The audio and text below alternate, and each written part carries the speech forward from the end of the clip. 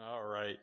Well, welcome to midweek service. We're going to be in the book of James, where we had initially started a few weeks ago. We're going to pick up here. Obviously, I'm going to be taking a little bit of a medical hiatus, if you want to call it that, for a little bit. I've been dealing with some of those issues, but I've got the surgery tomorrow. Check-in at 1 o'clock. Surgery's at 3. We'll see what happens. Just continue in prayer for that. Not too concerned about it. I got two surgeons, and as Mike was saying, if I've got one that's named Dr. Sunshine, I gotta do a surgery at Dr. Sunshine. You know, that's hopefully going to turn out pretty good. So it's better than a Dr. Slaughter. That I'll definitely say. But let's go ahead and pray. We'll get started and start right into the lesson tonight. Dear Heavenly Father, we thank you for this time and this opportunity to get into your word and to study the book of James. Lord, I pray that you would just give us a clear understanding of the doctrines and the applications that are contained herein. I pray, Lord, that you would just give us that strength of mind tonight, that we'd be able to focus on this, on your word, and receive an instruction from you, and that, Lord, we would understand this concept of wisdom, as you're talking about here, concept of patience, joy, faith, all of these principles that we see in our Christian life that we're supposed to possess, that you've freely given to us. And Lord, I just pray that tonight we would desire to receive those things from you and desire to grow in you and grow into a Christian that pleases you and honors you and glorifies you with everything that we do. Again, I thank you for all that you've done for us, and I pray that tonight would be just a blessing unto you and just a time of glory and praise. And I thank you for all of this in your Son's name, Jesus Christ. Amen. So we started in the book of James, in James chapter 1, and just to kind of back into some of the verses here and kind of familiarize ourselves with what we're talking about. Verse 1 of chapter 1 in the book of James says, James, a servant of God and of the Lord Jesus Christ, to the 12 tribes which are scattered abroad, greeting. My brethren, count it all joy when you fall into diverse temptations. But knowing this, that the trying of your faith worketh patience, but let patience have her perfect work, that ye may be perfect and entire, wanting nothing. If any of you lack wisdom, let him ask of God, that giveth to all men liberally, and upbraideth not, and it shall be given him. But let him ask in faith, not wavering. For he that wavereth is like a wave of the sea, driven with the wind and tossed. For let no man think that he shall receive anything of the Lord. A double-minded man is unstable in all his ways. So we take a look at these first 8 verses, and we've talked a lot already about patience, faith being a key to patience. We find faith, again, as one of the main principles and applications of this book. We also find it important in regarding wisdom. So, you know, we go over and we talk about faith, and faith is a very important thing. The book of Hebrews establishes that. 1 Corinthians 13, which talks about charity, talks about 3 things. It says faith, hope, and charity, and the greatest of them is charity. And again, you know, that's the attitude of a heart and how a person should behaving themselves towards others and what their mindset should be. But we also see there that he says, you know, charity obviously greater than faith, and that in order for faith to really flourish, it has to have charity involved, as we see in the first part of that chapter, where he says if he doesn't have charity, if he has faith but doesn't have charity, he's nothing, is what Paul says. But here we see James talking about faith, and he relates it not only to the concept of patience and having patience, because again, you have to really truly believe God at his word and obey to truly experience what patience is. I mean, as an example, how long did it take for David to become king? How long did it take for, Abraham to have Isaac. He didn't even see the complete fulfillment of the promise that God made to him back there in Genesis chapter, I believe chapter 12 it is. But what we find here is we find that faith is key to that patience, but we also find that faith is also key to the joy that he had mentioned here, just very briefly when he says count it all joy. Because again, we have to allow the Holy Spirit to work in us. To allow the Holy Spirit to work in us, we have to believe what God's telling us and do it and obey, which is the concept of what we see with this book. Because again, he's talking about faith and works. He's talking about demonstrating that faith with the works, just like Abraham did. He believed God at his word and he went. He obeyed. So what we find here is we find in this passage that we're just starting to talk about is this getting of wisdom. And we're going to pick up with verse 5 and maybe get down to verse 8. Hopefully we'll see if we can make that type of traction tonight. But in verse 5 he says, if any of you lack wisdom, let him ask of God. Now this is an important thing because many times we see Jesus Christ saying, if you ask of me, I will give. We see certain principles throughout Scripture with this. This is why comparing Scripture with Scripture is important. Because sometimes you'll get these individuals that run around and they sometimes call themselves promise claimers, or that's kind of the mentality that they have, is they see a promise in Scripture, they think it applies to them and they immediately claim it. Well, there's promises to a lot of different people in this book. Not all of them are for you. Not all of them are for anyone else. Some of them are for you. Some of them are for someone else. Here specifically, we see some things talking to the 12 tribes. The 12 tribes need wisdom. They're going to need wisdom when they're going through the tribulation period. They're going to need wisdom when they're going through those struggles, when they're going through those difficulties, and they're being purged. They need that wisdom. They need that instruction. And here he's saying, look, if you lack wisdom, and I'll tell you this, it's a spiritual concept to understand that. It's a spiritual concept that when the Lord shows you that you don't have the sense God gave a grain of rice. Let's just be honest, all right? Sometimes you just sit there and you try to do something and then it just kind of hits you and you're like, well, duh, I should have done it that way.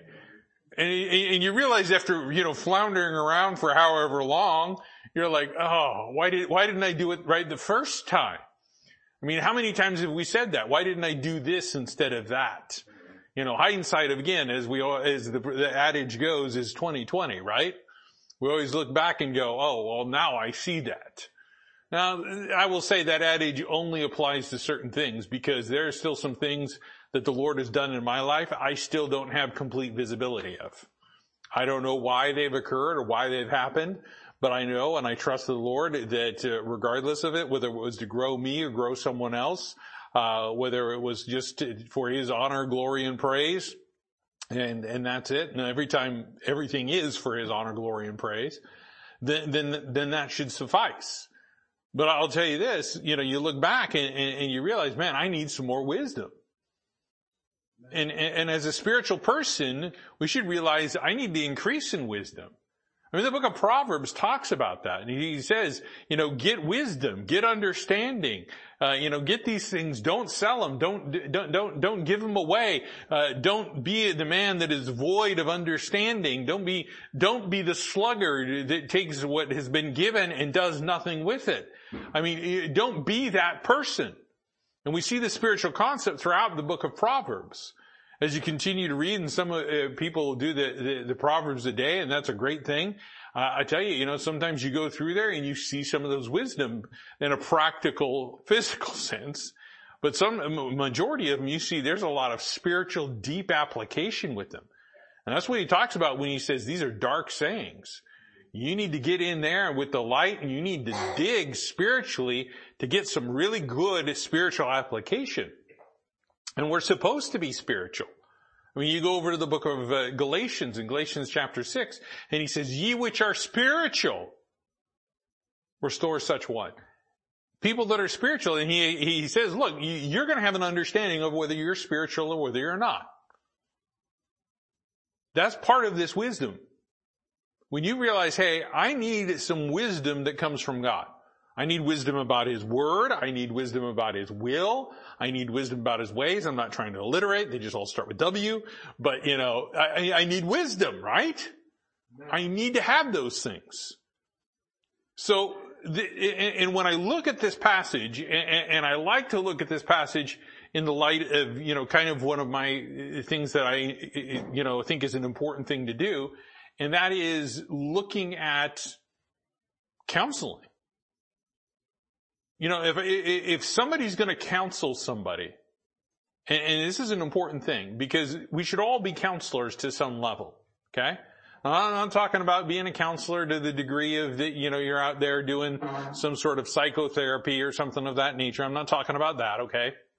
I'm talking about there's going to be times that you have to give counsel to somebody. There's nobody else around. God's put you there. You've got the Word of God, and hopefully you've studied it so that you can give right counsel. Because remember, there's also a wrong counsel.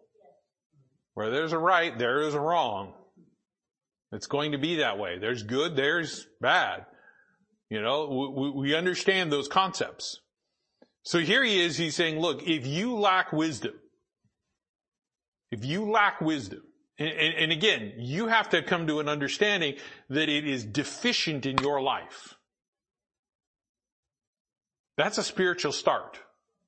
Saying, I am deficient in this category. I'm deficient in this category. And we start off with faith. We begin to grow that faith, and then we begin to realize, hey, you know what? I need some more wisdom about what I'm supposed to be doing with my life and how to help other people. I need wisdom with that. I mean, that's what Solomon asked.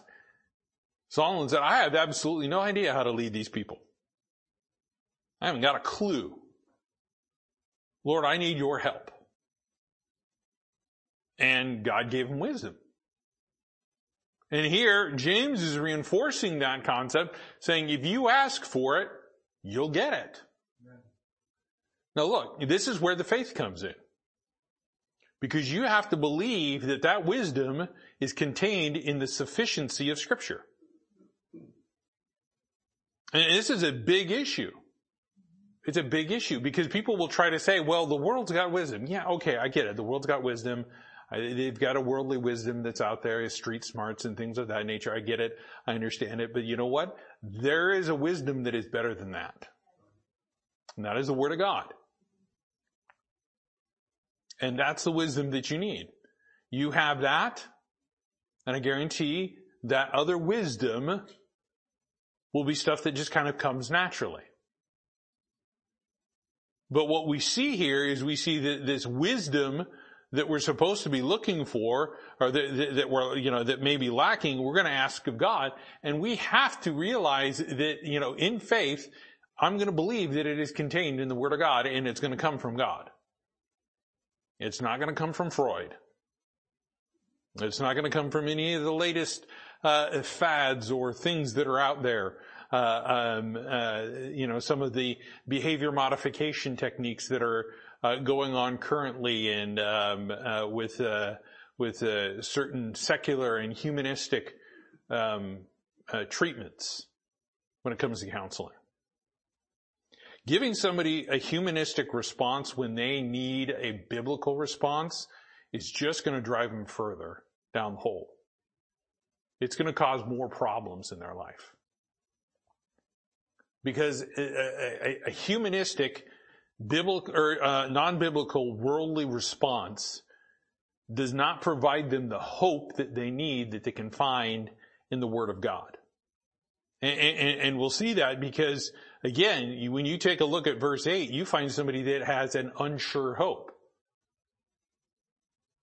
That's the person that's kind of got the hope that it's kind of like, well, I hope I win the lottery. It's a 50-50 chance.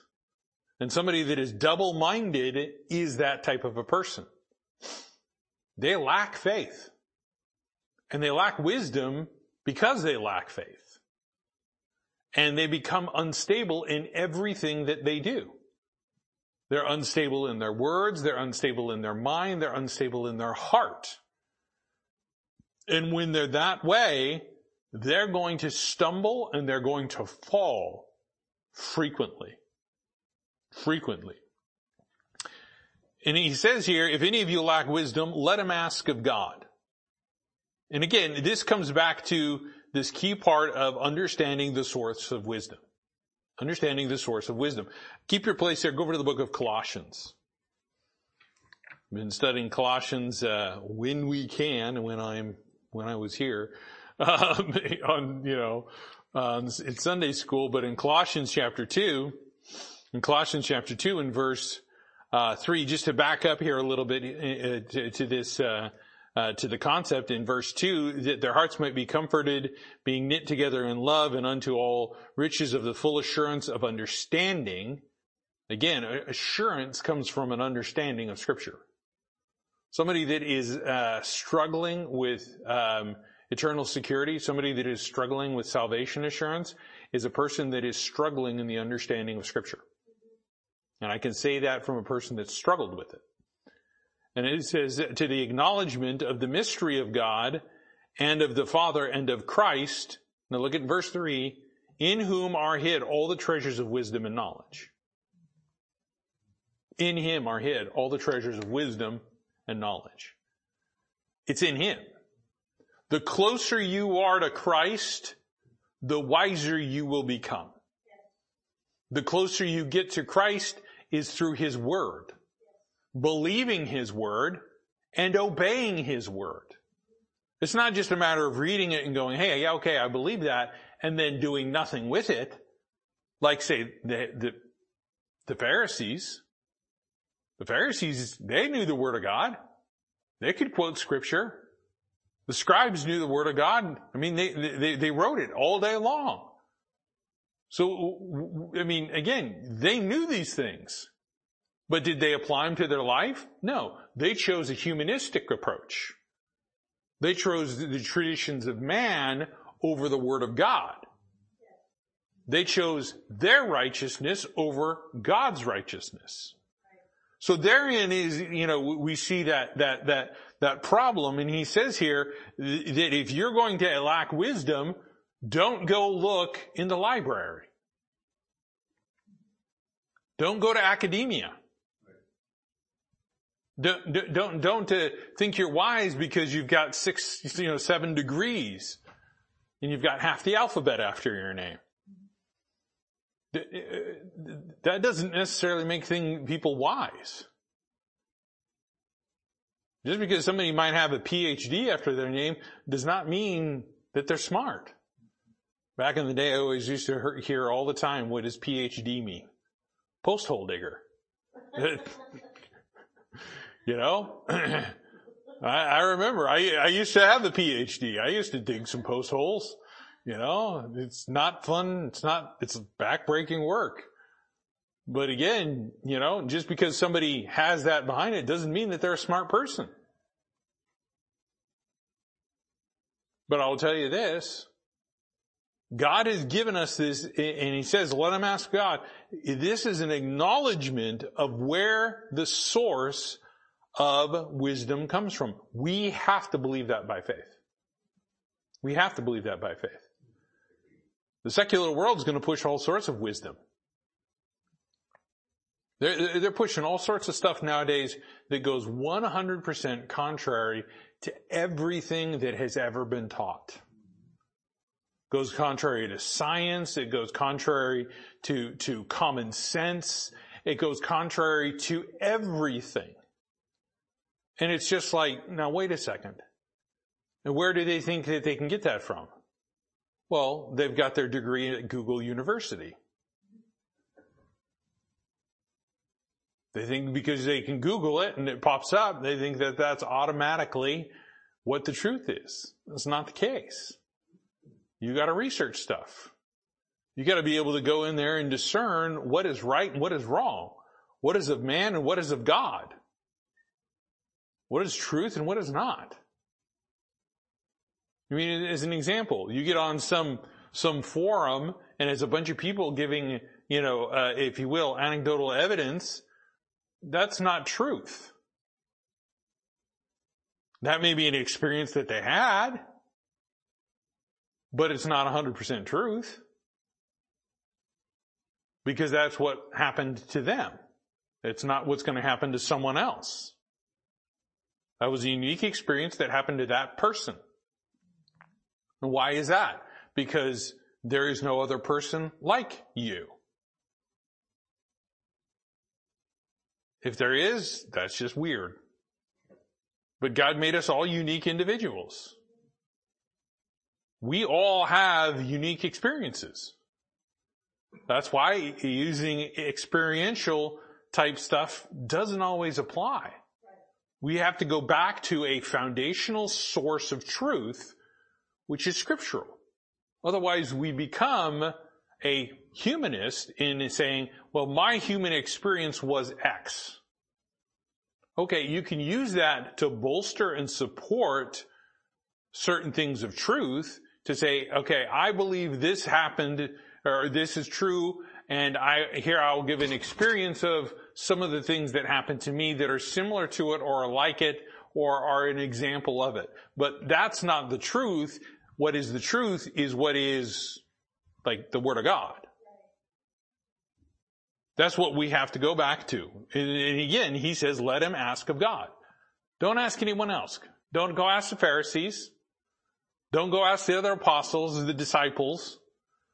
Don't go out there and go to the theological seminaries and start looking there. Don't, go to those things. No, start with God. And I like that mentality. If you lack wisdom, go to God first. Human beings have a tendency, and Christians and believers have a tendency to go to God when everything else has failed. We've tried everything else. Now let's try God. And then we're like, oh, hey, that worked. He says, let him ask of God. And what is God's attribute? What is God like? People think, in the world, they will think that God's a taker. A child gets sick, passes away, they think God took their life. A loved one passes away, God took them from me. You got to be careful with that. You got to be very, very, very careful. I understand that God gives, God takes. Totally understand that concept. But God is so much more of a giver. It's his nature. It's who he is. Is not God a gift giver? Salvation. It is what? The gift of God, not of works lest any man should boast. Right? The wages of sin is death.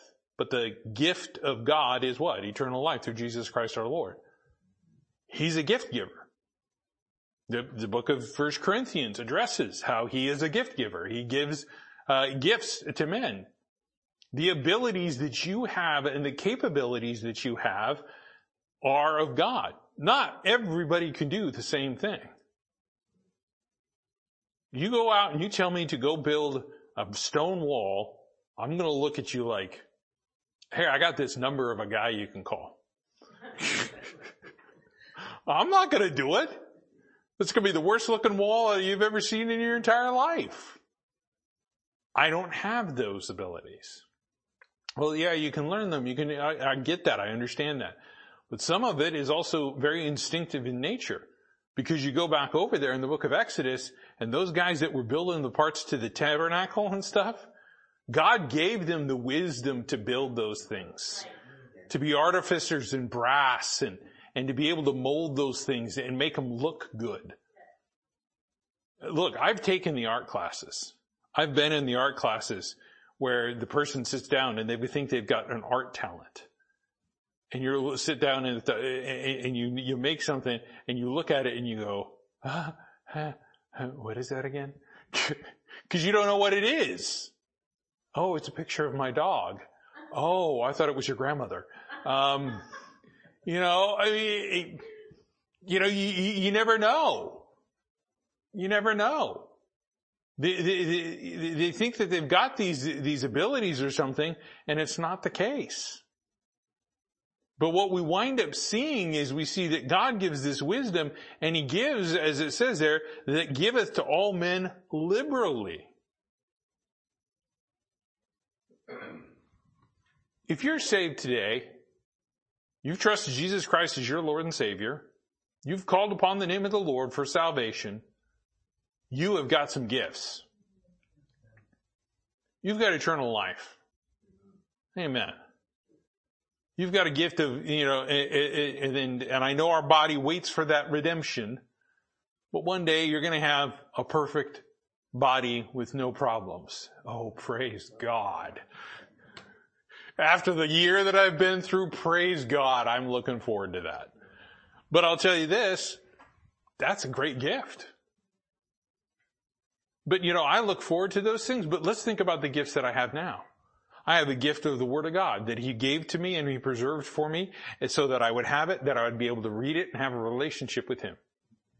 No other book is like that. I'm not going to have a relationship with Shakespeare because I've read Shakespeare, which I actually find rather droll. If you like Shakespeare, hey, more power to you. I've read Charles Darwin. I don't have a relationship with that guy. That guy was a little bubble off plum, in my opinion. Something was not right. Something was not right. And then people took that book and ran with it. And then they realized, I guess, that's not really politically correct considering it's talking about the furthering of the white race. Oh my word. Yes, you want to talk about systemic racism? Where it starts? In our schools when we're teaching evolution. Oh yeah, I believe in systemic racism when we teach evolution. So how about we don't teach evolution? How about we teach creationism? That it was created by God as the Bible says. Oh, we can't do that. That might offend some people. You don't think Charles Darwin's title of his book is offensive to people? Okay, you got a problem. Because you're elevating man over God. That's an issue. But what we see here is we see that we've got the Word of God that God gave us. He gave us the Holy Spirit to teach us. He gave us other people to be around so that we're not alone, other fellow believers. He gave us churches that we can assemble together with, whether we're in a building or in a field, it doesn't make a difference. We've got, groups of individuals that come together and they sing and they worship God and they give praises to Him, whether it's in secret or whether it's in open. We've got great gifts. God has given to us so liberally. And God has given, as it says here, give it to all men liberally. He will give you as much wisdom as you are willing to grab. Now that's the thing. Think about this. You're put in one of those chambers that's got all that money that starts flying around, and you've got a minute to grab as much money as you want. And you stand there, and there's literally $1 million blowing around you. You have an opportunity to grab $1 million. And you just stand there with your hands in your pocket. People would look at you and say, well, you're an idiot. Why didn't you grab any of the money? Well, I wanted the money. Why didn't you get it? Well, I wanted, somebody to put it in my hand. God gives to men liberally if they're willing to get it. If they're willing to receive it. That's the big issue. Because a gift is not completed unless that person takes it. You don't get salvation unless you receive it. You can't just sit there and go, yeah, I know there's salvation, and I know Jesus died on the cross, and yeah, I know those things. Okay, yeah, you know it, but do you believe it? There's a big difference between knowing and believing. Number one, they're spelled different. Let's just start there. They have different definitions. They're two totally different words. But either you're going to believe it and receive it. Because again, remember, the devils believe and tremble too. So they know and they believe, but they have not received. Big difference. Big difference. Number one, Jesus Christ didn't die for them, but number two, it's a gift that's given to all men. He's given liberally. Salvation is given to everyone. God is not willing that any should perish, but that all should come to repentance. For God so loved the world that he gave. And that while we were yet sinners, Christ died for us.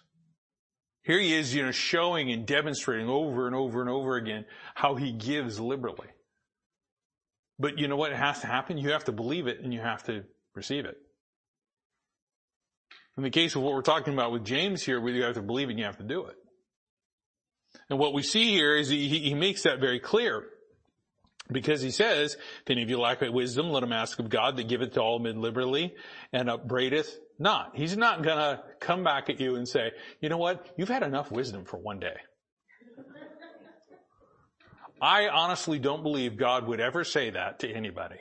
You want more wisdom? Okay, I'll give you some more.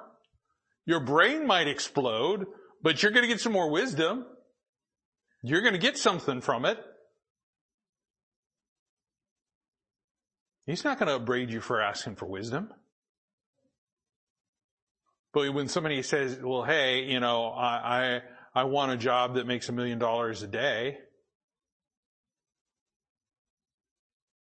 God's going to ask you, where's your heart?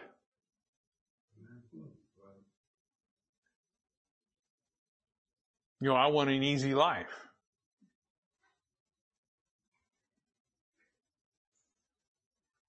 God says, okay, where's your heart? Are you willing to go through some stuff for me? Again, we've got to understand that he's not going to go and upbraid us if we're asking for things that are of his will. And the wisdom of God is in his will. It's in his will. If you're seeking the will of God, start off looking for wisdom. And you'll get it. You'll begin to realize exactly what the will of God is. And it says, and it shall be given him. It shall be given him. It's going to be a wisdom that's given to him. Now, I want to point this out in conjunction with in verse 7, and I know we're skipping over verse 6, we'll come back to it. He says, for let not that man think that he shall receive anything of the Lord. Well, why is that? We're going back to a lack of faith. If the person doesn't believe that it is of God and that it's godly and that he needs it and that God's going to give it, then he's not going to get it. It's just that simple. He's not going to get it. And he becomes double-minded. So take a look here, and James expounds on this a little bit more in chapter 3. Go to chapter 3. I want to point out some more about wisdom here. He doesn't just drop a wisdom bomb and then move on. He picks up with it in chapter 3, which we know chapter 3 is a very spicy, we'll call it that, spicy chapter. Because it really gets to the heart and the root of a lot of the problems that we have in our life. And that is we cannot keep our mouths shut long enough. That's the problem. Because what's in our heart, what happens? Comes out. Sometimes when we don't want it to. And when it does come out, it just kind of looks at us and we look at it and everyone else around us looks at it and we're going like, yeah. So we understand that there's a lot of things here. Excuse me. And where does wisdom show up again? Wisdom shows up in chapter 3, where he's talking about the tongue. So in verse 13, verse 13 of chapter 3 of James, it says, who is a wise man and endued with knowledge among you? And he asks that right after saying, the problem is you can't keep your tongue. And he says, let him show out of a good conversation his works with meekness of wisdom. Wisdom is not proud, by the way. Wisdom is meek. Wisdom is not one of those things that you go walking around and going, oh, hey, look how wise I am. Well, you just became a fool by boasting about it that way. I mean, what are you going to have, like, little wisdom badges? I'm not making fun of, any of those programs or anything like that, but we're not going to wear them like a little Boy Scout sash. Excuse me, the Scouts now, whatever.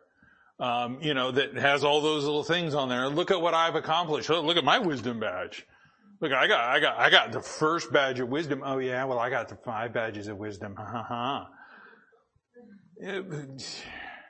Somebody's like, well, I got the 7 pillars. Yeah, come on. That's not wisdom. Wisdom is meek. Wisdom is a lot like charity. It's not going to sit there and vaunt itself. It's not going to boast. She doesn't do that. She's very different.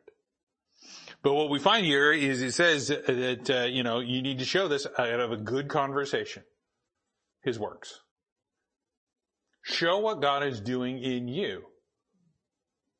Not in a demonstrative, performance. This isn't, interpretive dance that we're going about doing in the Christian life. It's saying, look at me, look at me, look at me, look at me. No, everything that we do with this good conversation, talking about the works that are being done, should always point back to the wisdom of God. It always goes back to God. It should always go back to God. Somebody asked me the other day, how in the world am I keeping my mind straight? Right here. The Word of God. Start there. That spiritual relationship with Christ.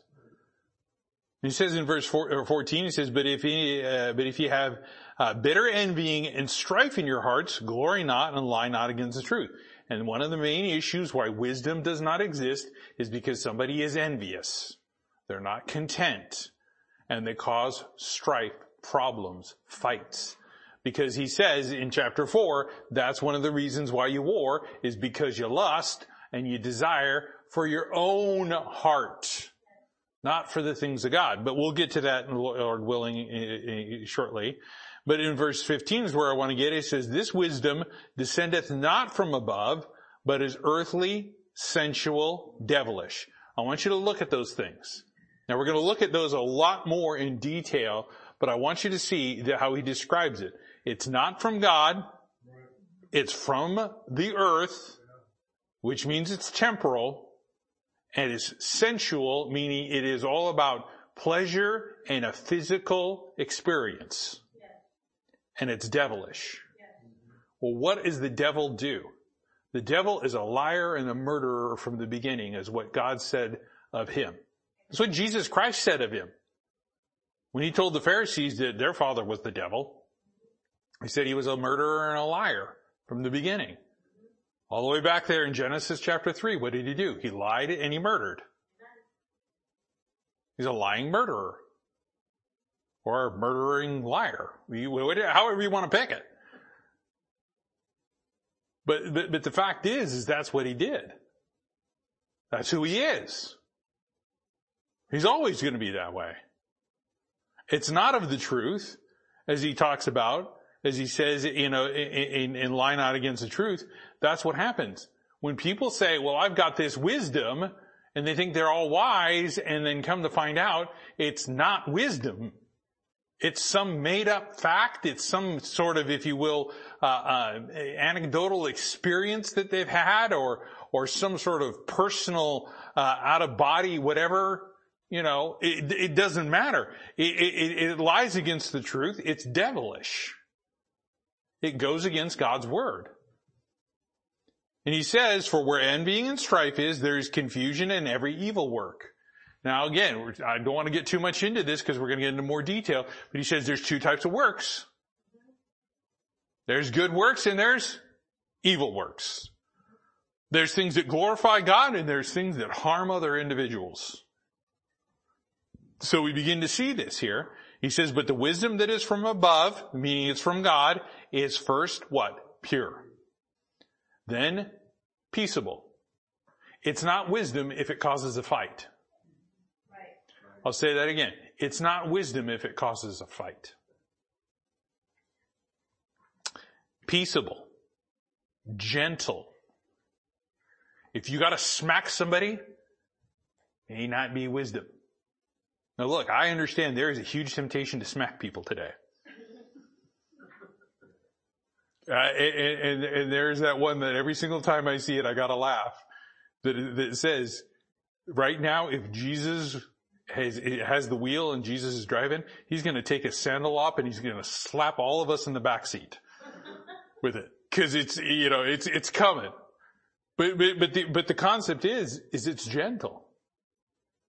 If you have to exhibit anger and you have to do things with wrath, as God says you need to be careful with that, if you have to do things in a violent manner, it's not wisdom. It's not wisdom. Part of the problem that America has is we've got a fascination with violence. That's one of our biggest issues.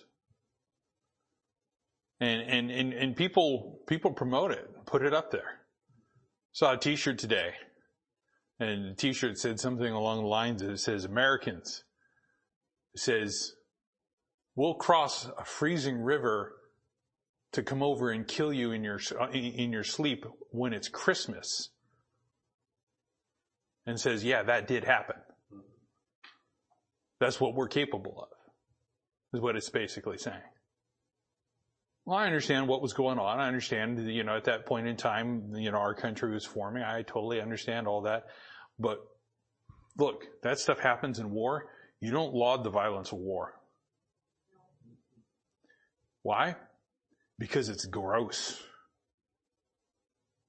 It's not pleasant. Fighting is not good. But all those things come, as he says in verse 4, from our own lusts. And he says here, it's gentle. It's easy to be entreated. Easy to be entreated. It's not a hard pill to swallow. It's full of mercy. Notice there's so much more to it than what the devil offers. It's full of mercy and good fruits without partiality. Everybody today wants everyone to be together as one. But they sit there and they say, well, we want to be together as one, but then we're going to divide everybody up into their own little races. No, how about we're all human beings? Who cares what color the skin is? Let's just start there. Let's just start there. But no, everybody's got to be put in their little box. We got to label everybody and all their partiality and stuff like that. So on and so forth. Without partiality. And notice this, without what? Hypocrisy. Without hypocrisy. And that is a big thing. Because why? Because that's exactly what the Pharisees were showing. And what is hypocrisy? Nothing but humanism. Hypocrisy is saying, I know better than God. I know what God's word says, but I'm going to do the complete opposite. That's hypocrisy. You're playing the fool. And literally, that's what the part of hypocrisy is about, is playing the fool. Hypocrisies and hypocrites were actors. They played a part in the play. And let's be honest, generally when you're getting up there and you're acting like a fool. The fools used to go and do what? Entertain. There was the court jesters, which were called the fool. And what did they do? They would come and they would entertain with their foolish antics. Things that were stupid. And we see a lot of that today. We see a lot of that. And a lot of that is promoted today. People put up there and say, my idol is, some actor or actress. They're a fool. They're playing a part. And if they're that good of one, what do you think they're doing now when they're out there in the world? And then everybody gasps and clutches their pearls when one of them dies from a drug overdose.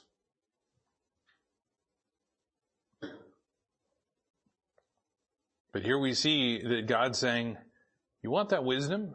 First and foremost, acknowledge it's from God. And second, ask Him for it. Ask Him for it. And don't sit there and think that if you think, I can get God's wisdom and I can take man's wisdom and I can put the two of them together and make it work. It doesn't. They're not compatible. They don't mix. As a matter of fact, it causes a violent reaction. People said, well, it's like oil and water. No, it's more like throwing sodium in water. Something's going to blow up. There will be sparks flying for sure. There will be shrapnel involved. It's not, it doesn't, they don't work together. You cannot have a humanistic Christianity. Those are oxymorons. That's an oxymoron. They're contradictory. Right. But people are trying to get that today, which is to make themselves God and their own truth and their own belief and their own faith and their own this and their own that. No, it's all God's to begin with. We got to start with that as the wisdom, the first step of wisdom.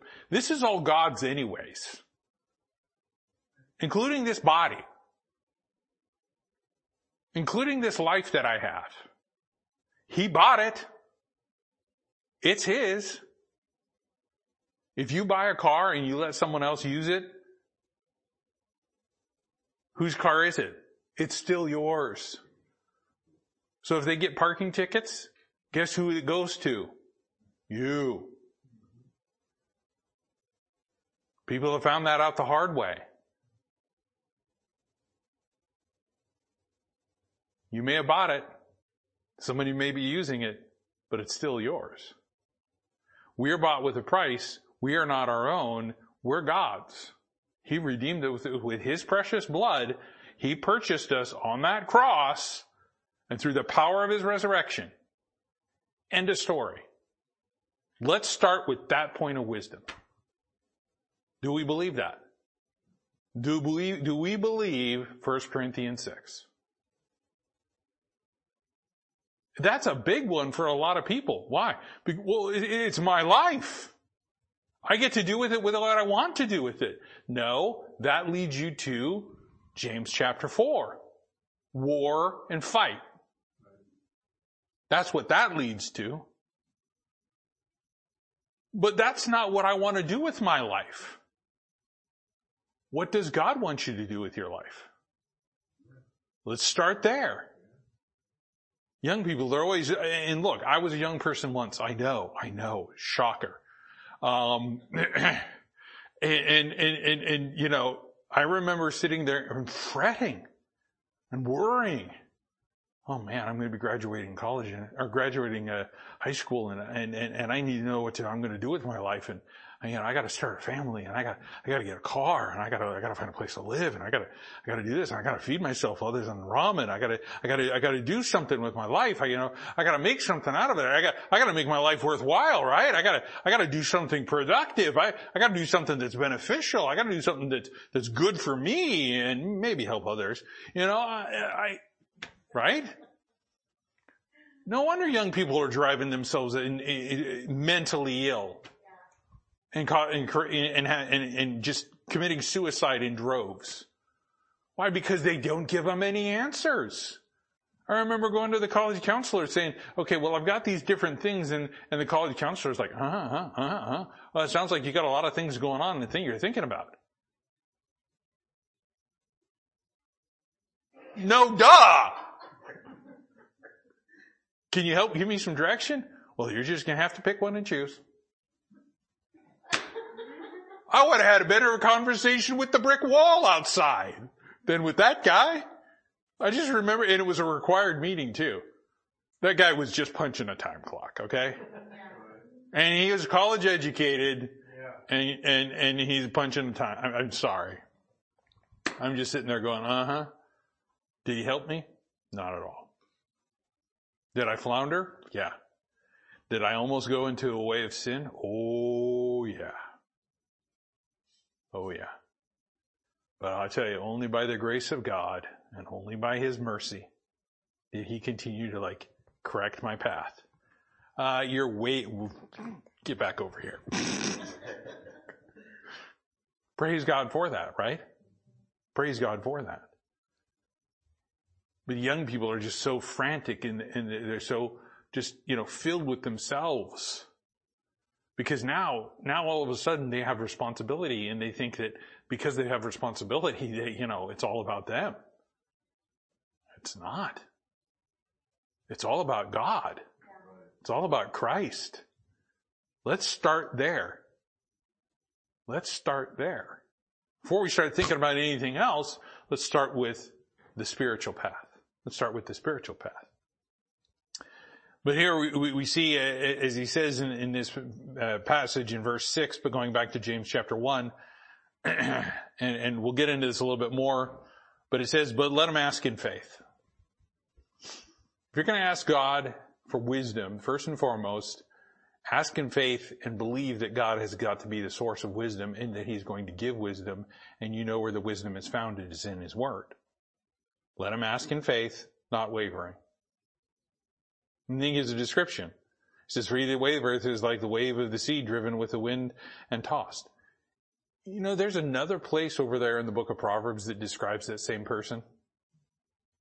And you know who that is? The drunkard. The one that tarries at the wine, the strong drink. Says he's like at the top of the mast, back and forth, staggers about. You realize that drunk that's over there is very much talking about the wisdom of the world, and the wisdom of the world will make you drunk. It will make you drunk. You will not be sober, because the wisdom of the world is foolishness. See, there's more to that spiritual connection there than just say we're talking about alcohol. There's a physical component, but then there's that spiritual side of it. The wisdom of the world will make you drunk. And he says, don't be drunk like that. What do you need? You need to be filled with the Spirit. You need to be filled with the Spirit. And people always take that verse and they try to, and I never understood that. They would take something physical and he's talking about something spiritual. And it's like you're trying to make the two fit together. Again, they don't work. He's talking about something very, very spiritual.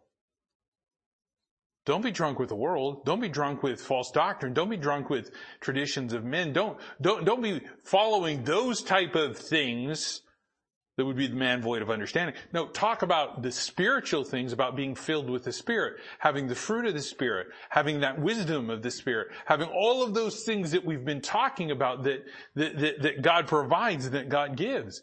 These are things that we have to go to God in faith and say, hey, I'm going to believe. I'm going to believe and obey. I'm going to receive this. Because a person that's going back and forth, that's wavering, is somebody that is tossed about with unbelief, and what they're doing is they're using fleshly things to try to apply to a spiritual thing, and it's coming up empty. It's coming up empty. Again, you take a look at some of the effects of alcohol and what it does. It dulls the senses. You can't discern. One of the things that I like to do is, I like to watch a lot of, legal things and learn because that's my field. Some of them will come up and it's DUI arrests or, while you've got people that are under the influence of whether it's, drugs, alcohol, marijuana, whatever it is, things of that nature, and you just see how they behave. You have the people that, the guy's like, no, I want you to stand there. No, stand still. Stand still. No, stand still. And the cop, with all the patience and grace in the world, stands still. No, stand. Okay, you see that line? Can you walk that? No, not the dotted line in the middle of the street. Let's go over to this line over here. You're trying to, it's hard to communicate with people like that, isn't it? That's why you need the wisdom of God. It doesn't dull the senses. It heightens them so that you can discern and be aware and be in control and have God control what you're doing. Like your emotions. When somebody is out of balance in their emotions, they're like a drunk person, aren't they? You know what they need?